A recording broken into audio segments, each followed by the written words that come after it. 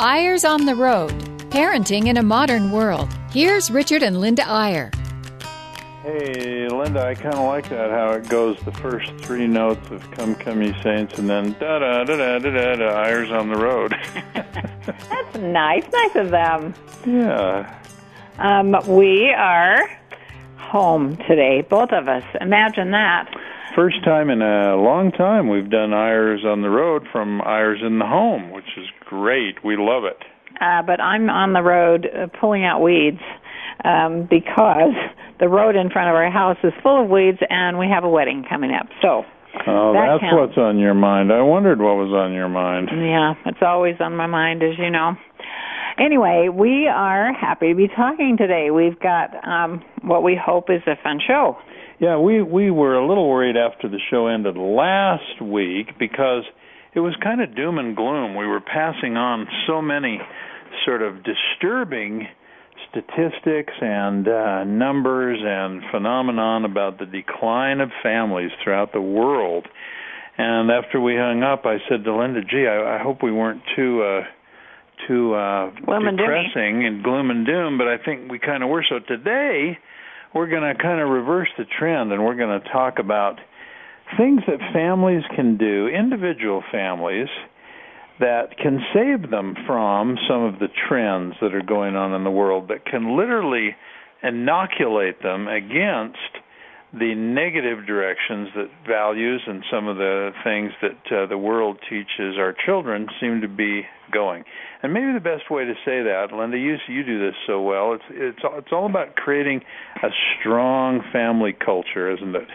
It is. And, we always say that first when we're doing some media on this new book that we've done. We always say, it's all about creating a culture in your family that is stronger than the outside culture, which is easy to say, very hard to do. Well, think of some of the other cultures that our children are exposed to every day of their lives. The peer culture, for starters, is not always what we wish it was. I know some of you listeners have certain friends that your kids have that you kind of secretly wish that family would move to Missouri or to Timbuktu or anywhere to get them out of your neighborhood because you're not so sure that they're a good influence on your kids. So there's the peer culture. Then there's the internet culture, which scares us all to death on many levels, the social media culture, the smartphone culture, the media culture, the materialism sort of advertising culture. I mean, there's a lot of bad cultures out there, honey. There are a lot of bad cultures, and boy, as we've been writing, and doing research, we've realized that there are more than we realize. I'm sure there's more than you realize that your kids are exposed to. I mean, they realize it, but it is just amazing what is happening. The Internet is exploding. Well, and, what really worries us sometimes when I was going to say preaching, I shouldn't say that, when we're presenting to groups of parents is once in a while a parent will say, well, I'm just kind of following my parents' model. They did a pretty good job with me, so I'm doing a good job with my kids. Now, that might be a wonderful thing. That might refer to family traditions or other things that have been passed down through the family. But if they're referring to an idea that pretty much the world's the same now as it was when they were growing up, mercy, mercy, mercy, there's a lot of room for doubt about that statement. I mean, what most parents were exposed to as children in the area of pornography, for example, is nothing compared to what kids are exposed to today. What they were exposed to as kids in terms of materialism and the debt culture and credit cards and so on is nothing compared to what it is today. And you can go on and on. The culture has changed so dramatically. And what it really boils down to, you still have the power, and boy, we believe this with all our hearts. This is the sort of core of this new book of ours called The Turning. The whole core of it is you actually, as a parent, have the power, have the potential, have the capacity to create a family culture that is stronger than all these other cultures, that literally supersedes them and has a greater influence on your children than all those other cultures combined. But I hasten to say, it's not easy. It used to be easier than it is now. A passive approach to parenting will not cut it in today's world. A proactive approach where the conscious goal is to create a family culture that influences kids more than these other cultures, that's what's required. That's a commitment to a proactive form of parenting that, frankly, a lot of parents haven't made yet. It's really true. Parents just throw up their arms and say, what can I do? I mean, our kids are saying, but so-and-so has this, and we're just in the dark ages, and so-and-so has that, and they can do that, and so on. And we love it when parents say that, because what we say to them is 3 words you can give your kids. In our family, this is the way we do it.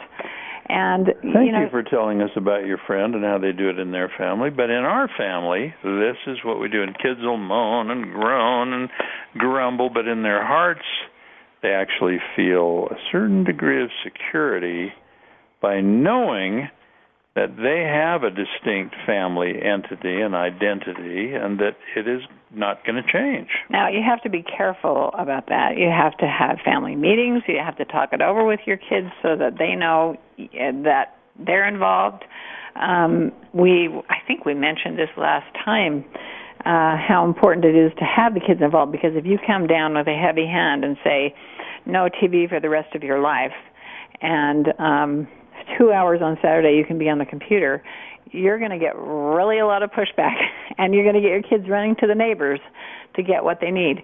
So it needs to be consensus with your kids so that everybody understands this is what we've decided is best for us as a family, and this is the way we're going to do it. So let us suggest to you, let's be very concrete today. We In this new book, The Turning, there's sort of a book within a book. After we get through all the doomsday scenarios of what's happening to families, we come to part 2, which is essentially saying how to save your family from this malaise that's going on out there. And it suggests 7 focuses for strengthening your family culture. Now, some of you listeners know that we've been at this parenting business and writing and speaking to parents for 2 or 3 decades, maybe more than that. And what we've tried to do here is to distill a lot of the best practices we've found. And believe me, they're not all ours.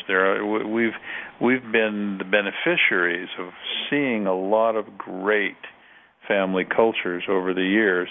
And we've tried to distill 7 things that we think are really the key to building a strong family culture. And I might just read you the lead into this, and then we may not cover all 7 of them today, Linda, but we'll start, and if we don't finish, it'll be a 2-part show, and we'll come back and finish the rest of them next week. But let me read you this lead in. It says, any concerned parents who has become aware of the dangers of today's larger cultures has 3 options. 1, give up and give in to the enemies and influences that are so much bigger than we are. And unfortunately, we see parents doing that a little bit. Number 2, try to organize and fight against the enemies, using anything from boycotts to letters to our congressman. Well, that's a wonderful thing, but, let's be honest, who's got time for that in the midst of raising kids? And option number 3, create a family institution strong enough to resist the dangers posted by the larger institutions and false paradigms that exist in the cultures that swirl around our children. This chapter focuses on the 3rd option. Not that anything's wrong with option number 2. In fact, later in the book, we give some ideas for organizing as parents to try to demand more of larger institutions. But most of us as parents know that the thing we have the best chance of influencing in the short term is our own families. After all, we are with our kids on a daily basis, and we have the most influence on change when we operate in our own sphere. We also know deep down that if we put forth the effort, seek the right help, and persist, we actually can be the predominant influence in our families and with our own children. So with that lead in, let's tell you what we think are the 7 most important things that you can do to make your own family culture strong. Okay, so the first one is a recommitment to marriage and family. We just did a TV show yesterday, and they said, well, what do you do if one of the partners is just total apathetic, like, you take care of that, honey, and I'll just do my thing because I'm not really interested. Those are the kinds of families that we are begging to rethink recommitment. It really is so important to commit to a marriage. If you are married, recommit to your children, even if you're a single mom and struggling. It just never hurts. We have a friend who's a country doctor, and he said to us once, I have never been to the deathbed of a friend, and this was a guy who went to homes to attend to people who were dying. I have never been there when the patient who was dying said, oh, if only I had spent a little more time with the business. It really is true. What we do now makes such a big difference for the future. So I want to read you this first one, number 1 of 7. Make a conscious personal recommitment to the priority of marriage and family and to the 7 unique family functions that parents need to do, and we'll talk about those a little more. But essentially, they're procreation, making a commitment, nurturing, personal identity, teaching values, providing permanence, and elder care. And so those things need to be recommitted to. Now, you may say, well, I'm committed. I made a commitment. I did that when I got married. All of us can use a recommitment, truly turning our hearts, our priority and our focus and our passion to our children. And that's the first one, because frankly, if you don't do that, you're not going to have the motivation to do some of the other 6 that are remaining on this list. It's so true. I think we can go on to number 2, if that's okay with you. Let me just say one more thing about commitment, because, in a way, that's our article in the Deseret News this week is about recommitting. And one of the things that, actually, we've learned this from some of our own children. We have a son who was saying the other day, and he's a young father. He's very into his career and very, very busy. And he was saying, Dad, to me, I see some of my friends who are having trouble in their marriages and having difficulty with their relationships.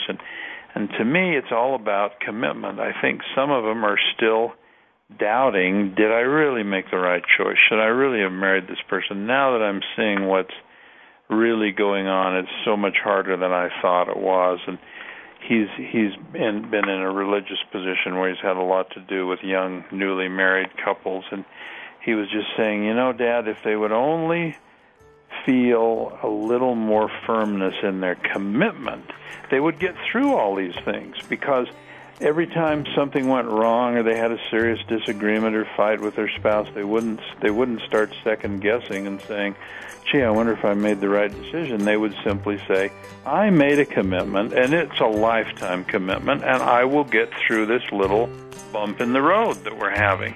And Linda, I think he's absolutely right. Absolutely. We'll be back in a couple of minutes to go on with our discussion.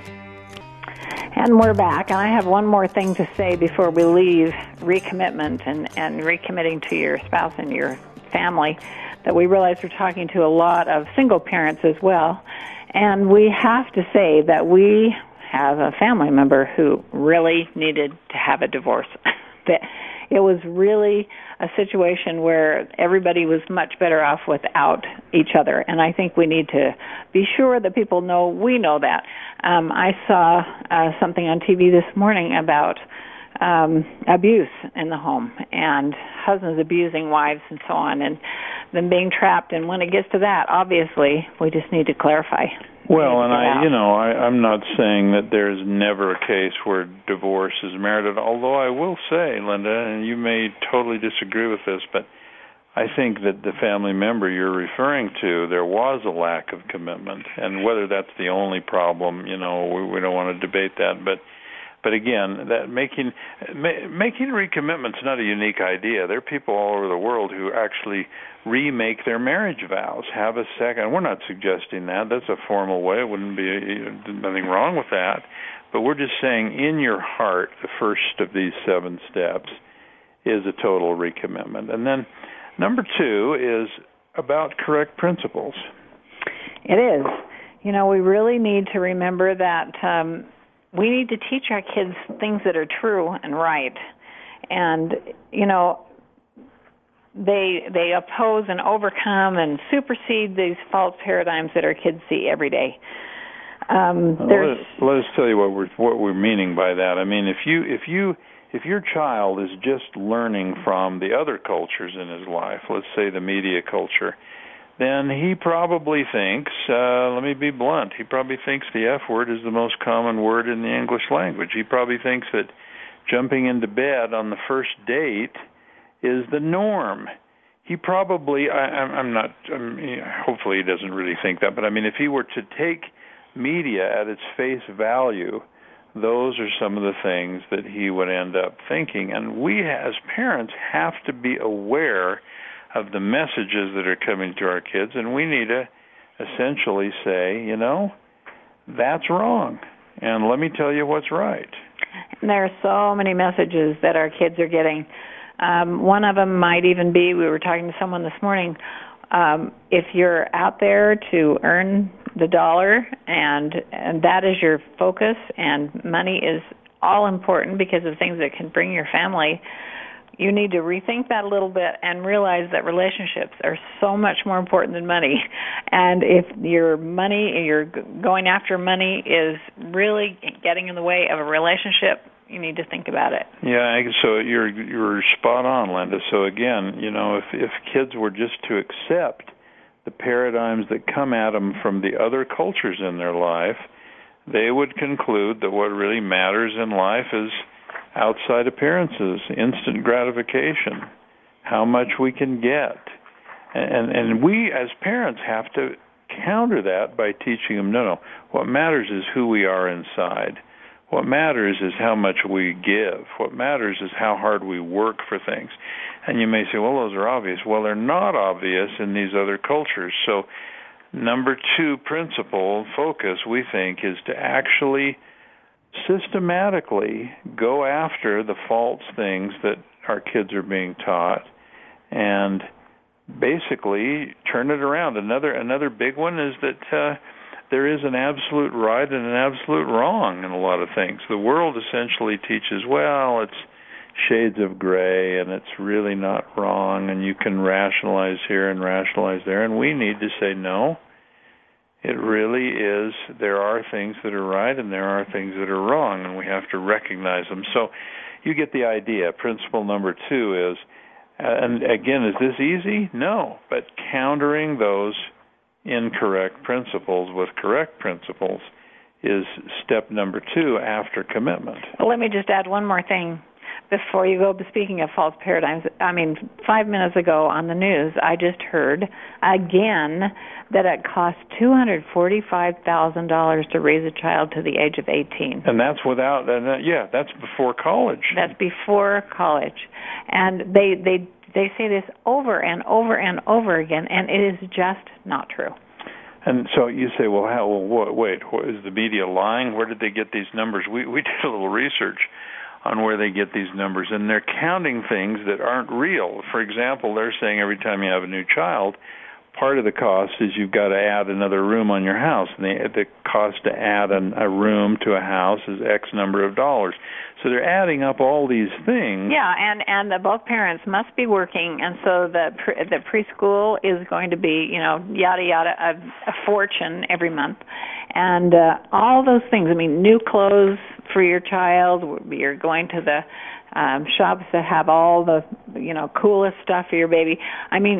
this makes us so angry every time we see it. We better not get started on it. Because it discourages parents from having a child. I mean, if you were just getting started out there and you hear a news report, it costs $250,000 to raise a child, and then college on top of that, you better plan on another $250,000. And you're a 25-year-old recently married person. You say, where am I going to get $500,000? I better not have a child. So the bottom line of this second principle is, don't believe it. Number one, don't you believe a lot of the things that you hear, especially in media. And number two, don't let your kids go on believing that the norm they see in entertainment media or on the internet is really the norm at all, because it's not. It's a minority masquerading as a majority. So that's principle number two. Now, Linda, introduce number three, which happens to be my favorite. Maybe this is as far as we'll get today, and we'll save the other four for next week. Well, number three is very interesting, and I think when you hear us say these, you go, yeah, that's right, that's what we need to do. But number three is time management and balance, with the priority and emphasis on spouse and children. As you plan your day and your week, set aside and reserve time for the family. Set relationship goals and help children understand that relationships are ultimately more important than achievements. That's a big one. Well, and the reason we actually, the name of the principle is reinvent time management and balance, because, there's a lot of great time management experts in the world, and you can hardly turn around without someone suggesting to you a better way to plan your day, or a way to get more done in a day, or a way to prioritize your tasks or whatever. We have a couple of good friends that's their living, is creating time management tools. We were just with one of them this morning, a wonderful person. But the thing to be careful of is time management and balance tools that emphasize achievements at the expense of relationships. And, you'll see lists, things to do, tasks to accomplish, goals to reach.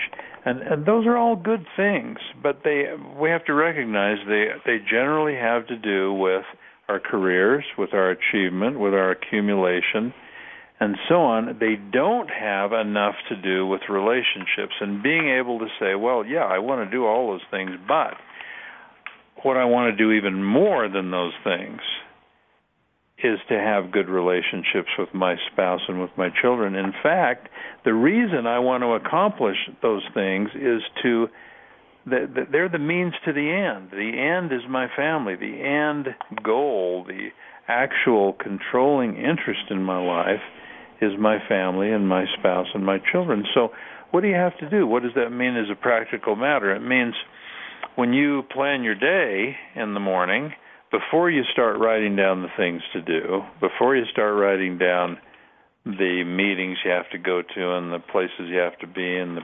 presentation you have to make or whatever, take just a few minutes and write down a couple of things you're going to do for your relationships that day. Is there something your spouse needs that you could provide that day? Maybe it's just a note. Maybe it's just an encouraging word. Maybe it's just look her in the eye and tell her she's your first priority.